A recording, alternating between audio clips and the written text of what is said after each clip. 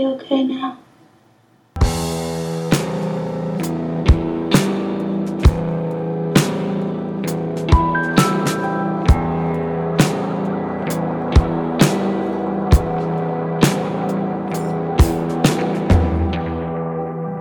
Hello, club members. My name's Chris, and this week, Kate and I are taking the big licensing exam that says whether or not we get to be doctors or not. Woo! And here we are. This podcast is totally good use of our time right now. Oh my God. And that can be my fun fact as well. Wait, no, I forgot. I have a good one. We got our first club hate mail. We did. Woo! There is someone out there who hates us. Hitting milestones here, people. Yes, I want to tell him about it. So basically, in case you guys haven't heard the hullabaloo behind our Halloween episode yet, we have invented... We caused quite a stir. Yeah. So Chris and I, go check it out. We didn't really like it. We didn't like the movie so much. And I guess we were a bit too forward with that fact. Yeah, people hate us. People hate us now. We got... I'll post it on Twitter and stuff, but... Basically, someone emailed us directly and said, hey, basically, like, why don't you just shove it up your own butthole and and unfollow me, and then blocked me. And then blocked us. And I would like to say, though, that they called us out for calling ourselves fans of horror, and I never made no such claim. Yeah, exactly. You did. Yeah. But I never claimed to be someone who would like that movie, so... I feel no remorse. And also, I'm allowed to not like movies, just like everyone's allowed to not like movies. Yeah. It's the whole point of the club. If we had a club where everyone agreed, I wouldn't have picked you, Chris. No offense, but... Not at all. No, like... It's okay for us to like different movies. It's okay if someone out there doesn't like The Conjuring as much as I like it. That's totally fine. And that's why you're in the club. That's the whole point. And if you guys have a different opinion, I mean, you can send me more hate mail. It's super fun. Please do, actually. Yeah, it's really great. But you can also just write us and explain your viewpoint and what you see in the movie. And maybe it'll change how I see it. Maybe not. And we would love to share y'all's thoughts. Exactly. That's the whole point. And we have forums on Tumblr, Twitter, Instagram, Facebook. You have all of those options to choose to talk to us, or you can just direct message me and tell me to shove it up my own butthole. That is an option. The choice is yours. But today we're not talking about Halloween. What are we talking about today, Chris? Today we're talking about Paranormal Activity. Yes, we're covering Paranormal Activity. It is on Hulu. If you guys haven't seen it yet, I'm shocked because this movie is 11 years old and everyone has seen it. Although, Chris, I'm pretty sure you hadn't seen it. I had not seen it, no. Of course. But if you guys want to go check it out, it's on Hulu. You can check it out and come back here, or you can just stay because it's not really a jump twisty movie. So if you guys want to stay, but we just keep in mind we will be spoiling the end of the movie. So today we're going to be unfolding the unorthodox production of this movie, talking about the director, Pelly. I think it's Pelly. Pelly, and he himself is afraid of ghosts, so he chose an interesting line of work. We're going to talk about how there's 3 alternate endings to this movie and much, much more. We're also going to play this episode just a little bit differently than our usual episodes, and we're going to hit up all the behind-the-scenes stuff first, and then walk through the movie at the end because it's a pretty simple movie. Not that nothing happens in it, but it's not like a detailed plot or anything. So. It's not like Lord of the Rings or anything like that. Yeah, exactly. So this movie is a found footage film. So it's a lot in the same vein of Blair Witch. And Creep. I'm glad we went back to this like style. Yes. And I've mentioned to you that I have a soft spot for found footage movies. Like Blair Witch was one of the first horror movies that I watched, and it's got a close place in my heart. And this is a movie that I watched whenever it was pretty new at like a sleepover with all my girlfriends. So I also have a soft spot for this movie too. But this is an older one. It was released in 2007, although I guess it was released in 2007 but didn't really come to movie theaters until 2009. But I guess we'll be talking more about that later whenever you cover reception. As we've mentioned, the director is Oren Pelly. I think we just said it's Pelly, like a pelican. I'm going with Pelly. Pelican. So Oren Pelly, he had never done a movie before this one at all. He was actually a software programmer. He had he had 0 film experience. He didn't have like a short film under his belt or anything like that. So this is the first movie he directed. And we're going to be talking more about him specifically in a bit. And it's produced, of course, by Pelly, but also by Jason Blum of Blumhouse Productions, who we talk about a lot Heard about him before. They're just involved in a lot of movies, and we've talked about them before because they also did Creep, and we talked about them a lot in the Creep episode, how Blumhouse is known for, they have an interest in low-budget creative movies, and I think this is definitely, this definitely fits this one. This one might take the cake. For low budget, for sure. The budget. Yeah, oh my gosh. The budget was $15,000. That's 1,000. Yeah. Like 15000. That can't even buy a car No, anymore. it can't. $15,000, they made a movie. And that's incredible. And the actors, so Katie Featherstone and Micah Sloan, or Mika, it's Mika. Katie Featherstone and Mika Sloan each got $500 for 1 week of shooting this movie. Right. But I read that they were renegotiating their salary after this movie made over $200 million. I think that's fair. Like, wait a minute. Wait a minute. I got $500 for this. Did they end up getting more money? I don't know if they did. They definitely deserve it. They definitely deserve it. I know Katie was involved in the sequels for sure. So I'm sure she made money off of those. Yeah. Because I highly doubt she went into the second one saying, yeah, totes, $500. Yeah, I'll just do that again. Sounds good. No, so I'm sure she made money. I don't know about Mika, though, but we'll talk more about them later as we talk about the movie. But I think that they were just phenomenal. Yeah, and they were nobodies. No, they're literally nobodies. I think he was looking at a couple other actors. Like even, I think this girl, Katie Gallagher, was originally cast to play the role of Katie. And she was on Survivor in 2000, and he was like, "No, people are gonna recognize you." Survivor. Yeah, that's I. Do people still watch that show? Yeah, absolutely. Grandmas across the nation. Oh my god. Well, I guess in 2000 people might have. Absolutely. But yeah, so she was too recognizable, so they actually fired her after hiring. That really sucks. Yeah. Oh, that sucks. I hope she's doing They're okay. like, we need a different Katie, like a random person off the street Katie. Oh, I bet she would have done a good job. I feel bad now. Yeah. But I do know that both Katie Featherstone and Mika Sloat, they came across this literally as an LA casting call website ad. Oh my gosh. Yeah, like it was just a very random thing. It's like what you said, they wanted someone, just a nobody. Like, you're not going to believe this is a found footage film if Brad Pitt's snuggling up to Gwyneth Paltrow. Yeah, exactly. And the ghost. Like, it doesn't make sense. So, of course, having nobodies worked, and for them it really paid off.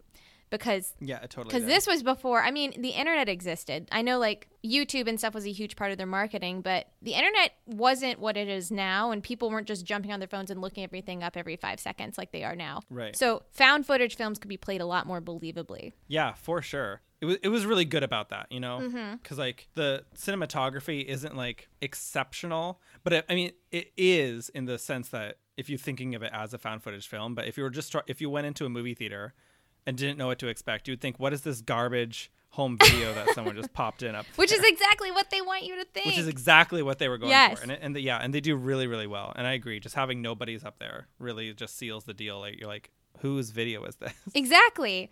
And I like so you made a good point about them being nobodies and how they wanted to renegotiate their pay based on how much they made. So this movie, again, I want to reemphasize this. The budget was $15,000. And it made $194 million at the box office. Oh my gosh. So I was looking through a bunch of articles on it, and so those figures, if you look at those figures and you take them as truth, they would make Paranormal Activity the most profitable movie of all time based on return of investment. That's wild. Yeah, their return on investment is 645,000%. Well, so they're doing all right. I can't even fathom Yeah. that. Well, and what's even wild about that is, like, it ranked number 4 for opening weekend or opening, sequence movies at the time, but it only was showing in 160 theaters across the country. Yeah. So only 160. That's like nothing. A big part of the marketing campaign was that they did demand it marketing. So basically, it was a demand it campaign where if someone wanted to watch Paranormal Activity in a theater near them, they would have to go to the movie's website or the movie's Facebook page and hit a demand button so the studio would bring the movie to their area. And the movie would have to get 1 million demands in the area for it to release. Oh, wow. So it was realistically, we're getting their fans to do their marketing for them, which is really excellent. A lot of their marketing was also just sharing videos with clips of the movie and then reactions of people at screenings. Oh, wow. And that just took off on YouTube. Yeah, that's very clever. And cheap, really cheap. They don't have to do anything. There's no fancy trailers or anything like that. Oh, yeah, no. Yeah, no, they just took advantage of making it go viral on the internet. Exactly. And it worked super effectively. Incredibly. Yes. And so this movie made a crapload in the box office, but it's made a lot since then because we have so many spinoffs. Like, Not as many as The Conjuring, but pretty freaking close. We have Paranormal Activity 2,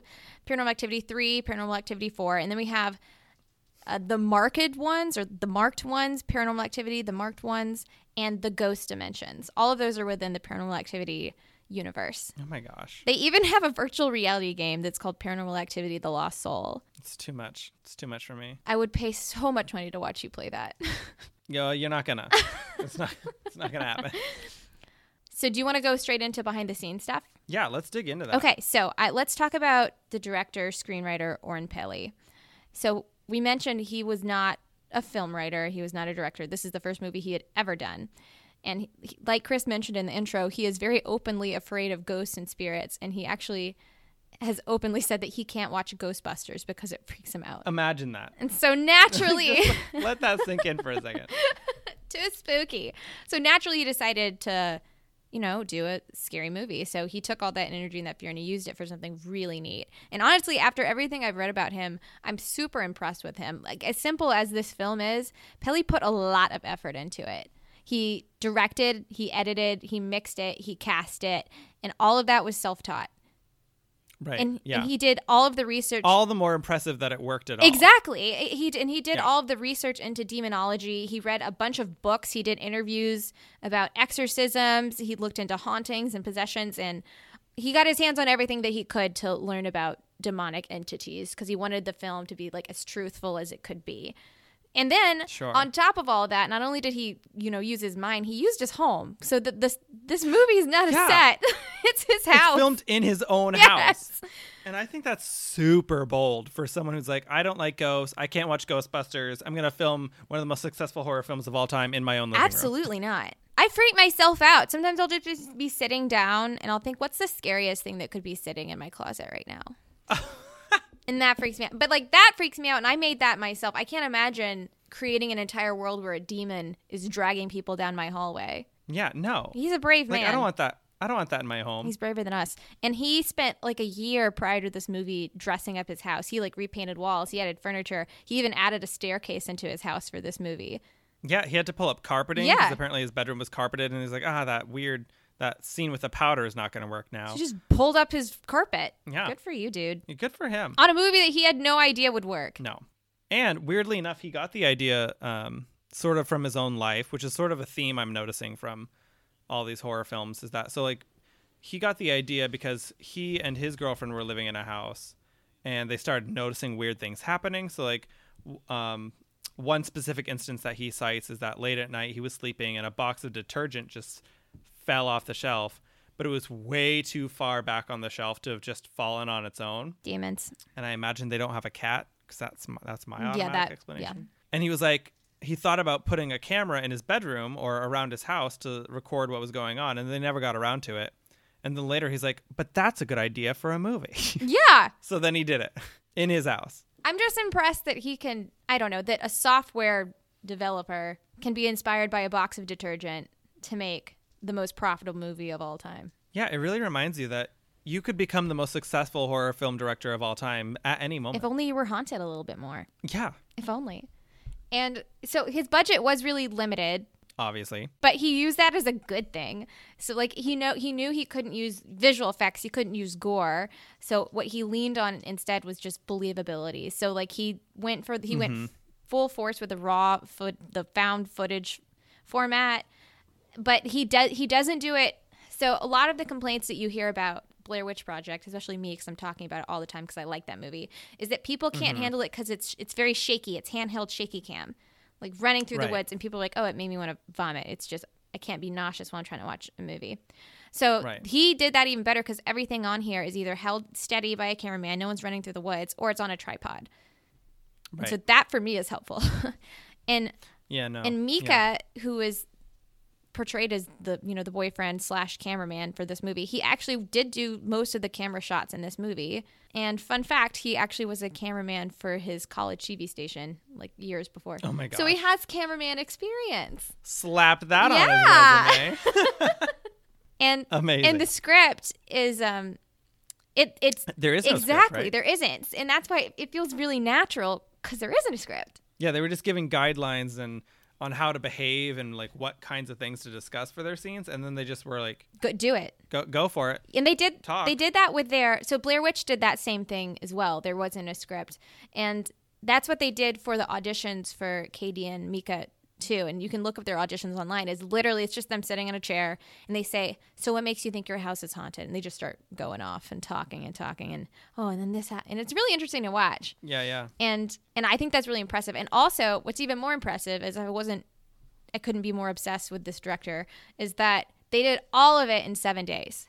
I can't wrap my head around. I can't. That. Like Scream did one scene in 21 days. I know. One scene in 21 days. This did an entire movie in 7 days. Yeah. Which means they were for $1,500. For $15,000, which means they were editing it as they were filming it. Oh yeah. Which is not, and it's not like they had a huge crew. So it's mostly, him and his very limited crew just editing, filming, editing day and night. Yeah. And they sent the DVD out to a bunch of people, and it impressed, DreamWorks.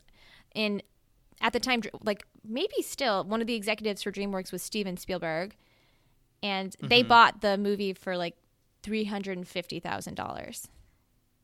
I thought it was Paramount that bought it. So DreamWorks bought the movie. Paramount later bought DreamWorks.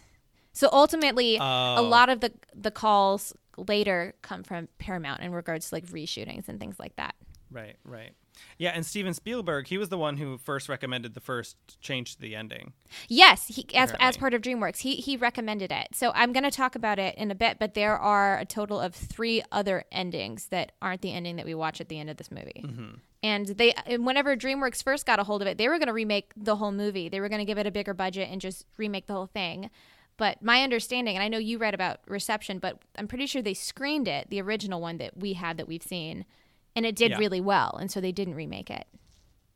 Well, and like when they did screen it, when they first gave the movie to like, they have like test audiences, like they do for products. Yeah, and of stuff. course. So they tested it on some audiences, and a bunch of people walked out halfway through, and they're like, "Crap." They think it's garbage. Yeah. And then they ask the people like, "Hey, why did you just walk out of that movie?" And they're like, "Honestly, I can't handle it." That's great. They just got too nervous. They got too like freaked out by it, and so they just had to walk out. And they're like, "Actually, great, excellent." Great.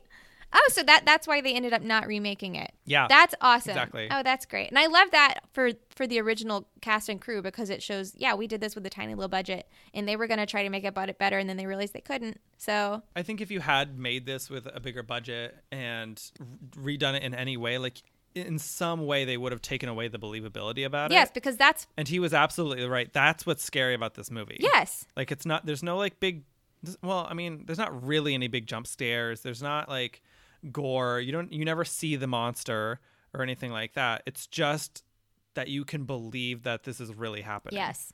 That makes it scary. So this movie, it's not the scariest movie ever, but it definitely scared me watching it. I guess that depends on who you ask, because a lot of people seem to think this is one of the scariest movies ever. Oh, really? Yeah. And so like when I was going into the reception of it, there was a big contrast with the critics on that point as well, about whether or not they thought this movie was scary or not. And so some of the big time critics thought, this is way up there. This is frightening. It's terrifying. You can't peel your eyes away from it. And even though there's lots of periods in the movie where nothing's happening, you're still scared. It's still really scary. On the flip side, there were a lot of other critics who definitely thought that this was really just boring. A lot of people said, Michael Carter, who's a reviewer for The Breeze, actually summed the entire movie up. He's like, "It's all right." Oh, wow. Ouch. I don't think that's fair. He seems like he didn't like the found footage style. Yeah. And I think that's just a limitation that people are going to have to deal with, is that you either like that style of film or you don't. I mean, yeah. Well, I think I like it. I think it's kind of cool, and I think it's kind of interesting. That doesn't necessarily mean that I care for this movie. You don't like scary movies. I like the way that it's done. So I definitely like found footage films, but I recognize that to enjoy them, you have to be able to suspend your disbelief. That's imperative. Right. Because that's all you have. Well, and in this movie, the whole point is to do that, right? The whole point is to make you believe that this is like a real experience that people could actually have. And our good old friend, the Austin Chronicle, which What'd they say this time?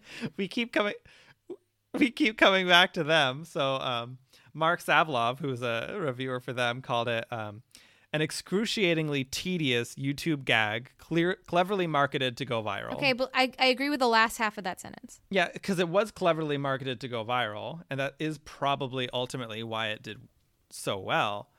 I think that you can't compare it to fucking Braveheart. Like, they're different movies. You have to appreciate it for what it is. And if you don't think it's scary, like, whatever, but I don't think it's fair to call it a tedious YouTube gag. I think that's not giving it anywhere near as much credit as it deserves, because a lot of effort went into this. I mean, I definitely agree with that. I think a lot of work went into this movie, I think a lot of work went into this movie to make it look like no work went into it. And I think I have a lot of respect for that. That said, weirdly enough, I didn't think this movie was very scary at all. You didn't think Creep was very scary either. Yeah, but I don't think Creep was supposed to be scary. I mean, it's unsettling. Yeah, I think Creep was supposed to just be unsettling and make you feel kind of uncomfortable. Yeah, just make you feel uncomfortable. Mm-hmm. Whereas this movie, I think I get the feeling like this was supposed to be scary.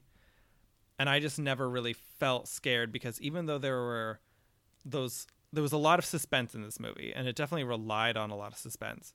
And there are definitely moments where I was scared, and there were moments like when we'll get to it, but like when he goes up into the attic. Oh. And I'm just like, what the hell is wrong with you? Yeah. I was that really got me all worked up, because I'm waiting for the jump scare that's not going to come. How about the ending? The ending didn't scare you? No, not really. Oh, I have a thing about faces. We've talked about it with clowns, but I have a thing about faces. And I watched that scene at the very end where her face turns, and when I was like in 9th grade, and it has haunted me for, I don't know, how old am I now? Like 8 years. And I can see that. And I know that you have your face thing, but I don't know. I just I'm stimulated by movies that have a plot that keeps moving. And that's just not what this movie is about. It's just not what it is. Yeah. Right. And so I just wasn't scared by this movie, just because I did kind of just get bored when nothing's going on. It's the same reason. I think that's fair. All you haters to me out there that I didn't like Halloween very much is because nothing happened for so long. And I'm just waiting for literally anything to happen, and nothing ever happens. Again, if you loved Halloween, let us know through hate mail or nice mail. Just let Please us know. send burning dog feces to my house. I would be so thrilled if I was an important enough person for that. The critics in general kind of really liked this movie. So, for example, on Rotten Tomatoes, the critics give it an 83%, which I think is pretty. That's solid. It's pretty solid. And like we've said before, for horror films, that's pretty decent. That's really good. However, the audience score is actually only 56%. Whoa. Yeah, and so I find that really, really interesting, mostly because this movie did do so well, and it is one of those movies that everyone talks about. Like, obviously, I already knew that this movie existed. I remember hearing it ripple through my high school, because that's when it came out for me. I wasn't back in high school. But yeah, all the viewers who are actually leaving reviews for this movie don't have great things to say. That doesn't surprise me. So if I think about whenever you probably don't talk to your friends that much about horror. Well, just me. But whenever I talk to my friends about, this horror movie came out, you're going to have people every single time. It doesn't matter what horror movie. They're going to go, oh, that was stupid. That wasn't even scary. It was dumb. It was gay. Oh my gosh. Every time. It doesn't matter what The Village. We'll get into The Village later. But again, it's not a big blood and gore scary movie. It's very much based on character development and things like that. And people, every time I bring it up, oh, it's stupid. I'm scary. Mm-hmm. And that's what people write off things that aren't in your face horrifying. So The Conjuring did well because it's in your face scary, the whole movie. Yeah. You know what I mean? Yeah. Other movies that are up in your face, The Exorcist does well because it's in your face, scary, whatever. Movies like this, people write them off easily. At least pedestrian viewers will write them off easily. And I think that's why there might be such a disparity between what the critics are saying, what the audience is saying. Yeah, but on that same note, I'm going to stand by what I said about how it's similar to Halloween in the sense that nothing happens. I'll argue that more things happen in Halloween than this. Yeah. But the difference is that Halloween got a 90% something. I don't remember what it was, but people love that movie, as we well know. Whereas this movie, again, nothing happens in it, and people are pointing that out. People are like, nothing happened here. Yeah, but Halloween has a guy with a big knife, and people like that. People like that. I think People like I think people that. are bothered, that they didn't see the monster or anything like that. I think if people would suspend their disbelief a little bit and push their imagination a little more, I think that they might find more of an appreciation. But again, I totally get that found footage films in particular are not for everyone. Yeah. And that's just fine, and we don't have to all like the same thing. Yeah, I think that's fair. I am going to say that there were definitely moments of this movie where I got all white knuckled and I felt very unsafe and I like squirmed closer into the person next to me. But for the majority of this movie, I was just looking at the screen being like, okay. That's fair.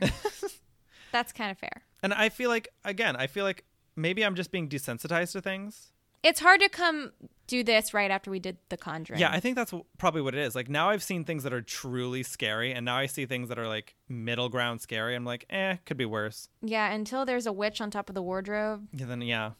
Yeah. I think this podcast is slowly desensitizing me to. It is. I things. can tell. It definitely is. If I had thrown this at you the first episode, you'd have wet yourself. But Probably. now you're like, yeah, doing just fine. Thank God we did Idle Hands instead. Oh.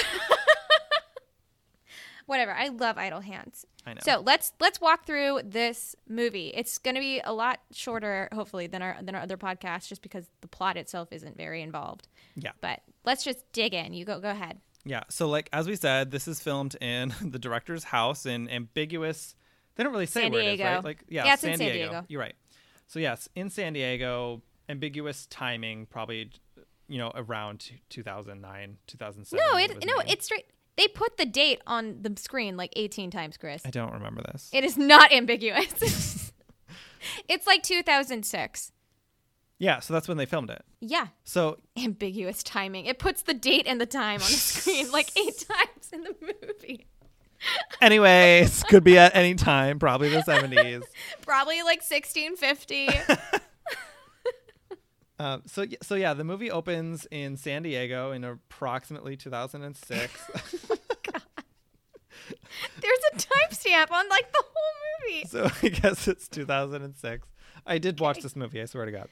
Yeah. And we meet the young couple, Katie and Micah, who are... Mika? Is that how you say his name? Yeah, it's you're Mika. right. Yeah, she says his name many, many times. I've seen this You movie. did not watch this movie. You did. You're like, this movie, it happened in the 70s. It's like Peter and Sarah and some paranormal things happen. Set in Paris. And so the movie opens with Mika has just bought a new camera, and Katie definitely thought he was going to get one of those little handheld camcorders with a strap that goes around your hand like I had back in 2000. Oh, no. But no, he bought a $3,000, pseudo movie making camera. Yeah. With a big old flashlight on it. Which we haven't really met the character of Mika yet, but as I watch the movie, I'm like, yeah, you totally do that fits. That fits really well. I don't mind him as a character, but he's not my favorite either. So as time goes on. I have mixed feelings about Mika. Yes. I like him as a character because I feel like I like to hate him. Yeah, I think that's fair. He's the anti-Katie, and he can be a really crappy boyfriend. Like, definitely while I'm watching the 100%. movie, I'm like, you're terrible. Like, just ignoring the fact that he's actively antagonizing a demon against her requests. Just like how he's taking care of her. I'm like, you're a bad boyfriend. Yeah, he's definitely not the best boyfriend in the world. Yeah, she's having a meltdown. She just got like ripped out of her bed by a demon, and he's like, babe, chill out. She's like, put away your camera. He's like, no. No, let's buy a Ouija board. Yeah. That literally is like the whole movie, though, is like she's like, hey, this thing. And he's like, yeah, OK, maybe, babe. I'm going to buy this camera and record ourselves sleeping and maybe make a sex tape. But then even as things get worse, as things like start actually happening, he starts getting scared. He doesn't back down. No. And he just becomes like this macho man. He's like, no, I'm going to protect you and I'm going to antagonize the demon directly. Against your wishes. And so he's not my favorite. So here's the thing. So the cons are, he's a jerk. Yes. And he absolutely exacerbates this whole demonic possession-y thing. Absolutely. That's on him. And I mean, I will say she's like actively sobbing and is pissed off at him, and he's just like, I didn't bring that thing in the house. You did. Yeah. Go hang out with your friend upstairs. And I'm like, whoa. Like, yeah, even at one point he's like, well, you never told me before we moved in together that you had a demon strapped to your back. And she's like, what am I supposed to do, Mika? First day, oh, by the way, I might be possessed. Yes. Oh, but okay, so obviously the way I'm describing him, he sounds like a garbage person. But then he has his pros. So he sees this crap is happening and he doesn't leave. So at first you feel like he's hanging around because like he's not afraid. He doesn't believe in any of this stuff. But then he starts to believe it. He really buys into it. He starts seeing stuff and he still doesn't leave. He still wants to stay and be there with her. Yeah, no, he is. I do think he genuinely cares about her, and like he starts doing a bunch of research. He's a mixed bag of nuts, but I think ultimately his intentions are somewhat pure. I think his intentions are pure. I think that if she could have chosen a different boyfriend, she might have lived a little longer. Maybe. And if I was her mom, I wouldn't be thrilled about Amika coming home. No. But I think that he isn't 100%.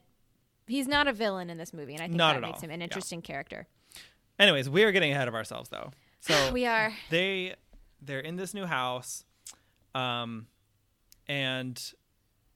we just sort of watch their conversations. They're talking about how they bought this camera because something weird's been happening. Every now and then, like they hear a weird noise, and then it turns out to be like probably nothing. And you're like, okay, where is this going? And then in comes this psychic. They call in a famous psychic, Dr. Fredericks or something. I've never heard of him. He's famous, Kate. He's famous. So she calls him the psychic because she's like, useless. Okay, well, we obviously have a ghost or a poltergeist or something in our home, and we should do something about that. And so he comes in, and he's like, they talk to him a lot about what's been going on. She's like, this has been going on since I was a kid, ever since I was 8 years old. My house burned down when I was 13. Like all this weird stuff has been happening my whole life.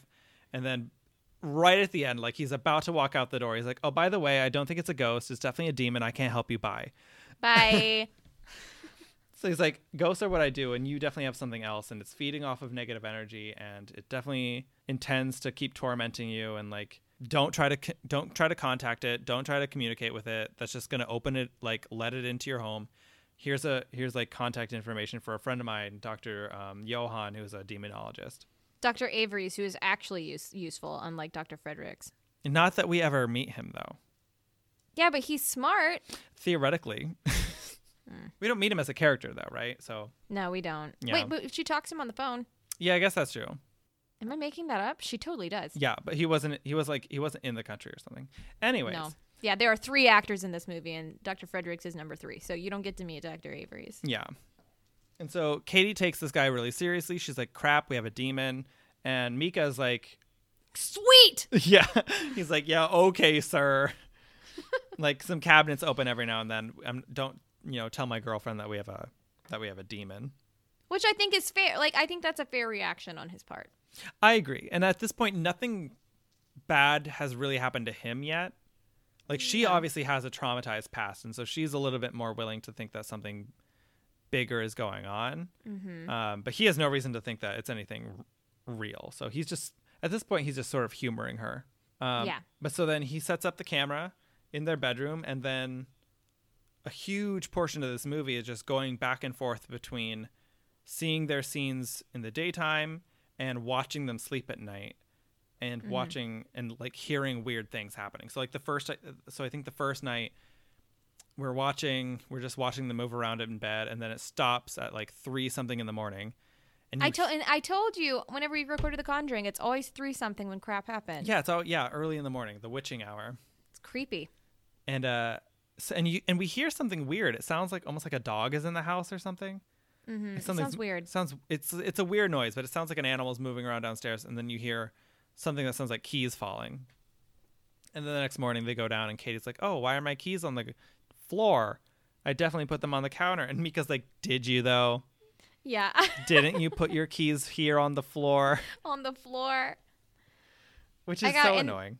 It's annoying. Like, if I'm Katie, I'd be like, are you fucking kidding me, bro? Like, I'm already dealing with maybe a demon playing with my keys, and then you're being a dick about it. Yeah, I'm actually really surprised with her tolerance of him throughout this movie. Very tolerant. Well, is she going to be alone? Yeah. Hell no. Although she does try to get rid of him a lot, so I don't know. She doesn't really need him at all. That's true. But I feel like a lot of the times when she's trying to get rid of him, it's not really her. And we'll get into that. That's true, but also there's a lot of times where she's like, get the fuck away from me. Get that camera out of my face. You're not sleeping in here. Yeah, and he's like, what? This camera? Which camera? Yeah, he's a jerk. Oh my gosh. So all this is getting worse. We're hearing screeches. We're hearing thuds. And it's always at night whenever that camera starts rolling. We get the timestamp. It's always that night. I think I don't remember, but I feel like we see a couple more of those night times. And you do. And like you get the one where Katie is standing next to the bed. Oh, that's right. Yeah, she gets out of bed and she stands up and looks at him. For like 2 hours. And it's super creepy. I like it. And then she walks downstairs, right? Yes. Yeah, and then he finds her like in the middle of the night just sitting outside on a little chair thing. Like a hammock, yeah. Yeah, and he's like, hey, honey, it's freezing out here. Do you want to come back inside? And she's like... Clearly not there. Yeah, she's clearly not actually there. There's like something weird about her voice. And she's like, no, I want to stay out here kind of thing. Mm-hmm. And then the next morning, she's like, what are you talking about?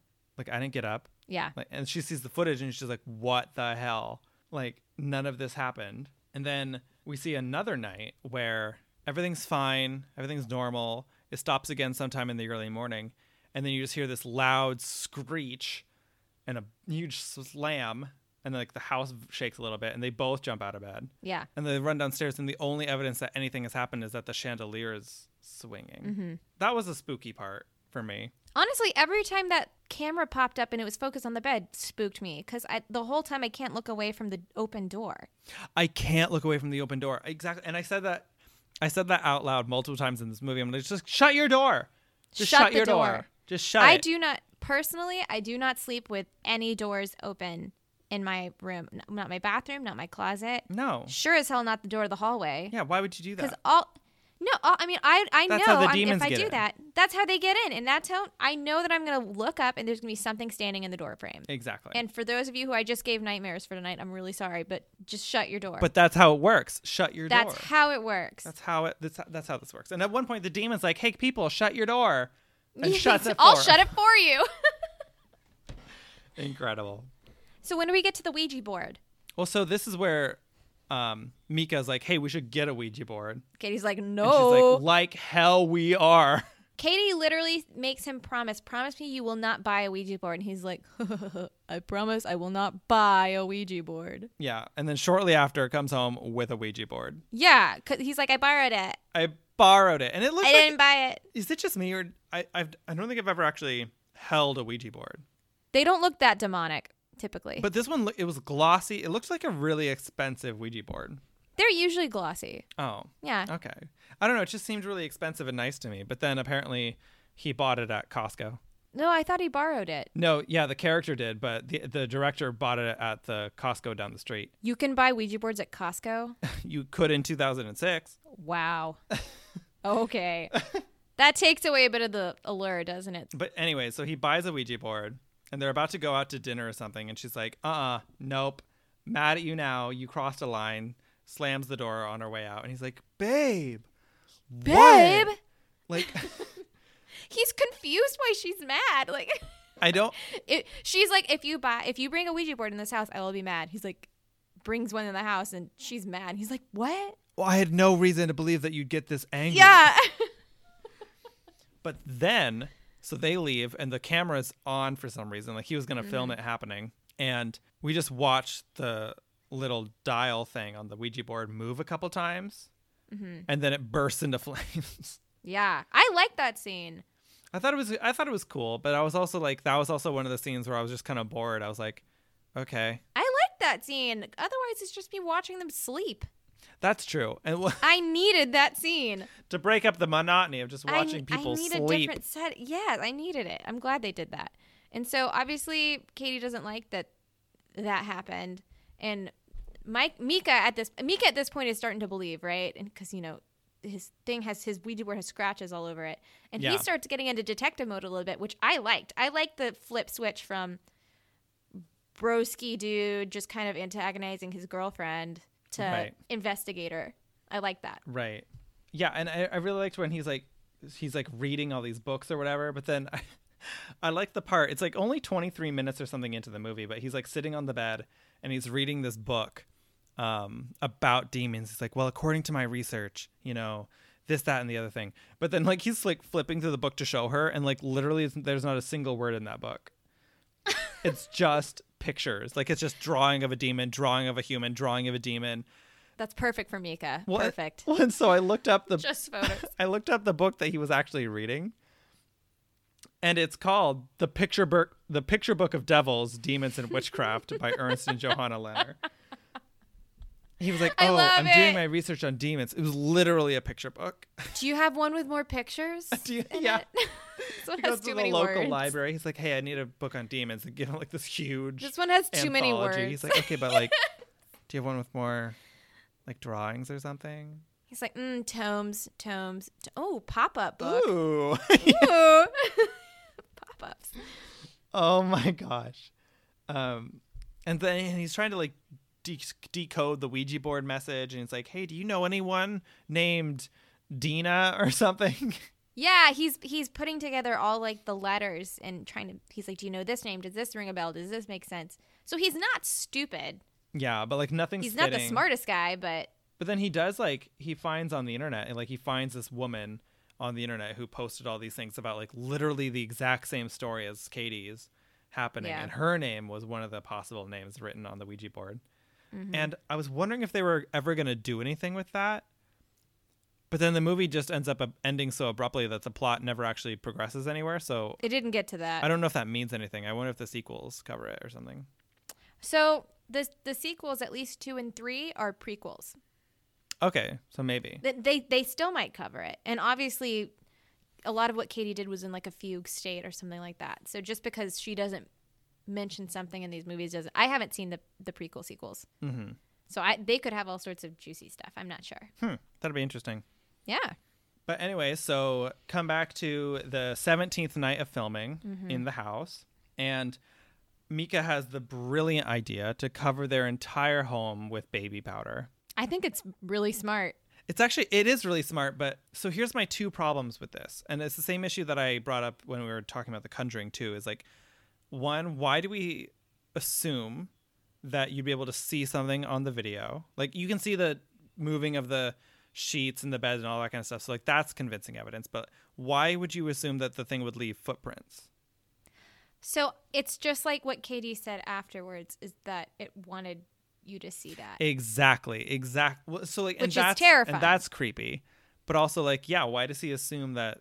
Like it's clever if you're trying to catch like something that you know is an animal, you know? Yeah. But it's not all that clever to me if you're like, oh, there's a demon that keeps moving our stuff, but it's invisible.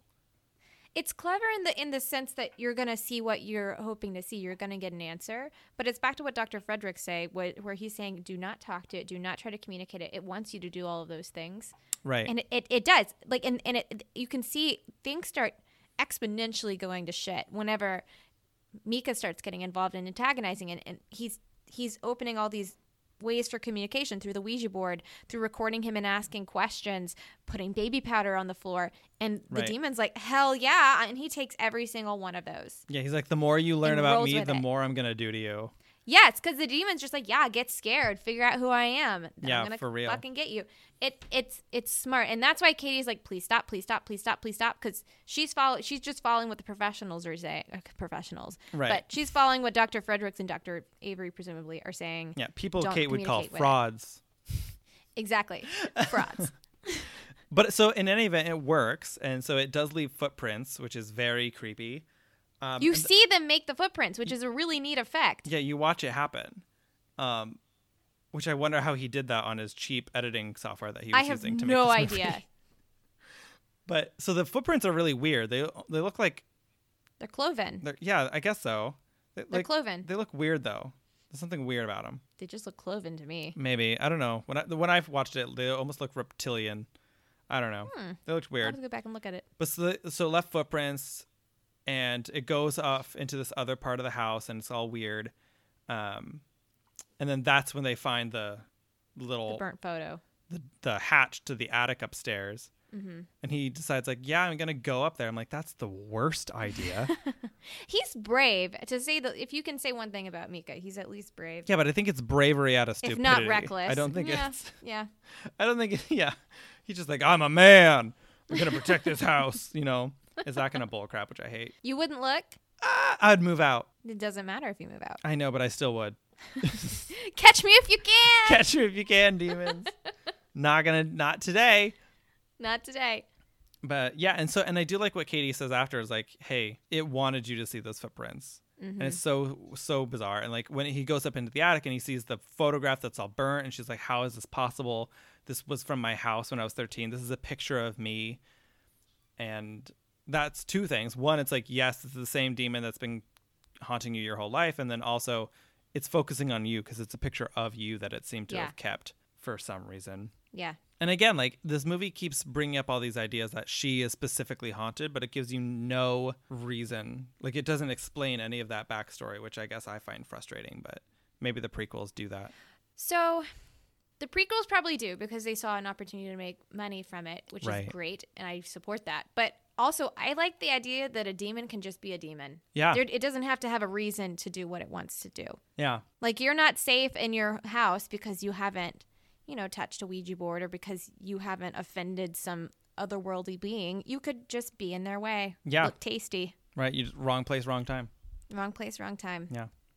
But so after that whole episode, Katie's like, you know what? Final night. I'm calling the guy.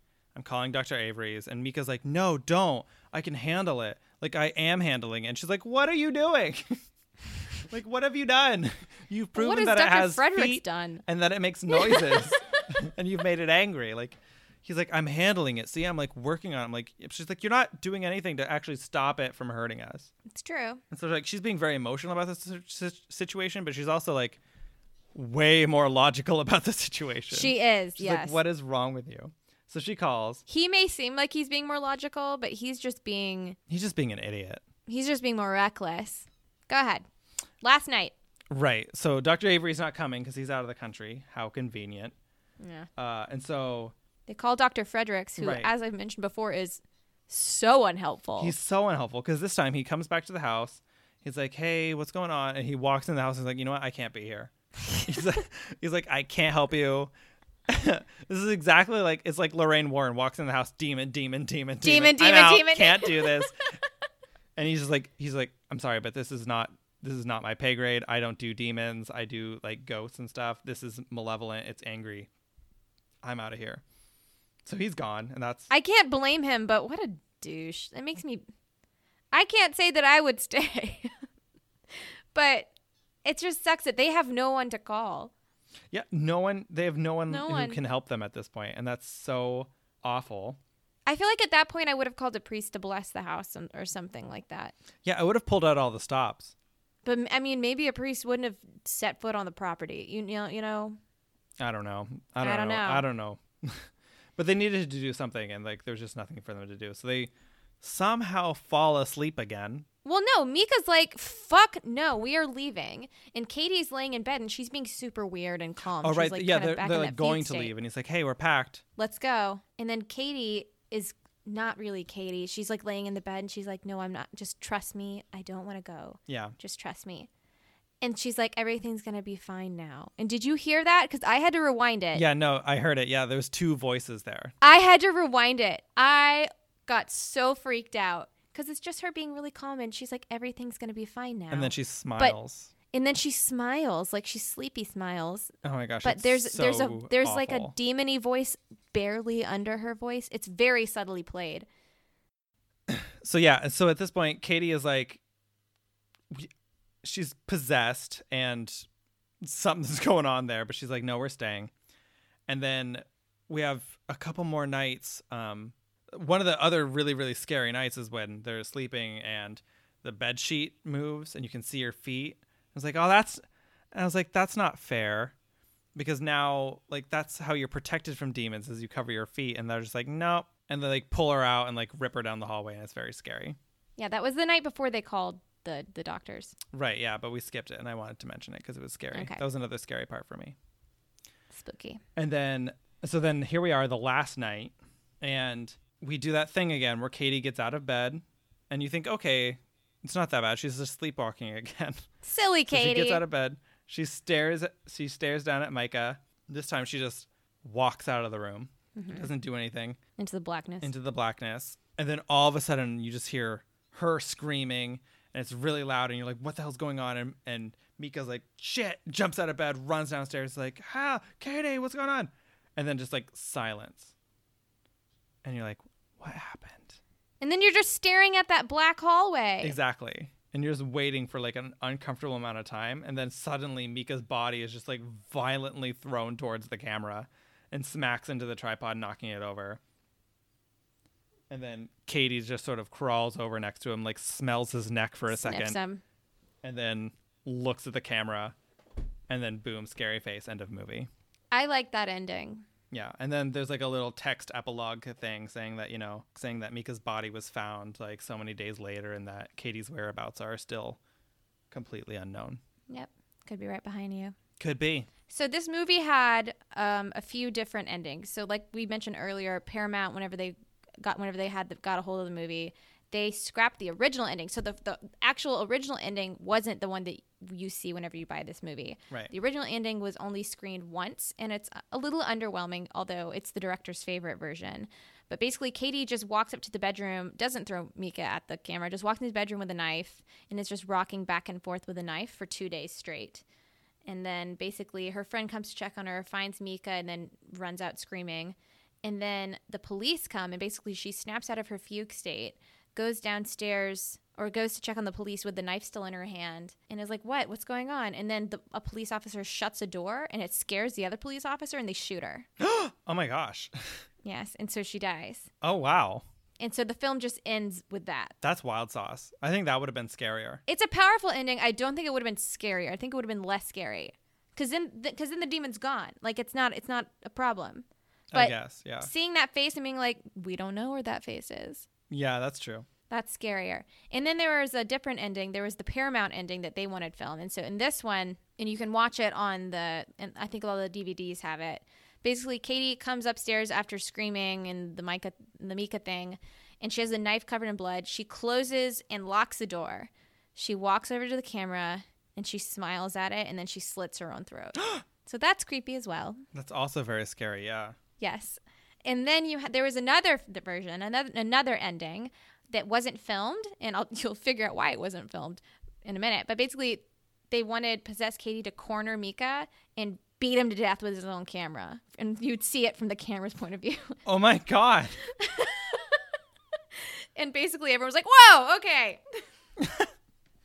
We can't do dude. that. Yeah. They're like, that's complicated and terrifying. And that camera was the vast majority of our budget. We can't break exactly. it. So they didn't shoot that one, but the original ending and then the throat slitting ending are online, and you can find those if you're so inclined. I'm not. I figured as much. But that's pretty much our movie. That's Paranormal Activity. Yeah, so we need to rank this somewhere. We need to decide where this goes. I don't know how. Yeah, I don't know how you feel about it, because I still feel like this movie wasn't. This is not what I expected it to be. I expected a much scarier movie, and I thought it was really boring, personally. You thought the whole thing was boring? Yeah, I thought like there were like spooky parts of it, but the majority of this movie, I was just like kind of bored. I think that's fair. I'll allow it. I like this movie, I guess, more than most audience members like it. I put it, so our current scoreboard, which you audience members, you can check it out on our Tumblr at nightlighthorrormovieclub.tumblr.com. And our current ranking is Conjuring, from top to bottom: Conjuring, Hereditary, Scream, Creep, Insidious, Nightmare on Elm Street, The Strangers, The Exorcist, Idle Hands, Halloween. And I personally put this right below Nightmare on Elm Street and ahead of The Strangers. Okay. I would even put it below Strangers, but I wouldn't want it below Halloween. I wouldn't want it below Exorcist. You don't want it at the very bottom. Yeah, I guess I'm willing to compromise in that way, yeah. Because I think it's just really boring, and I thought it was less interesting to watch than Halloween or Idle Hands, and I thought Halloween was really boring. You want to put it below Halloween? I do, but I'm fine with putting it after. I'll put it below Idle Hands. Okay, I'm fine with that. Okay. Okay. All right. Come at me, people. So this is going to be ranked as, I know, come at us. This is our new number 10, second only to Halloween, which takes the bottom spot. Sorry about it. Not sorry about it. Sorry.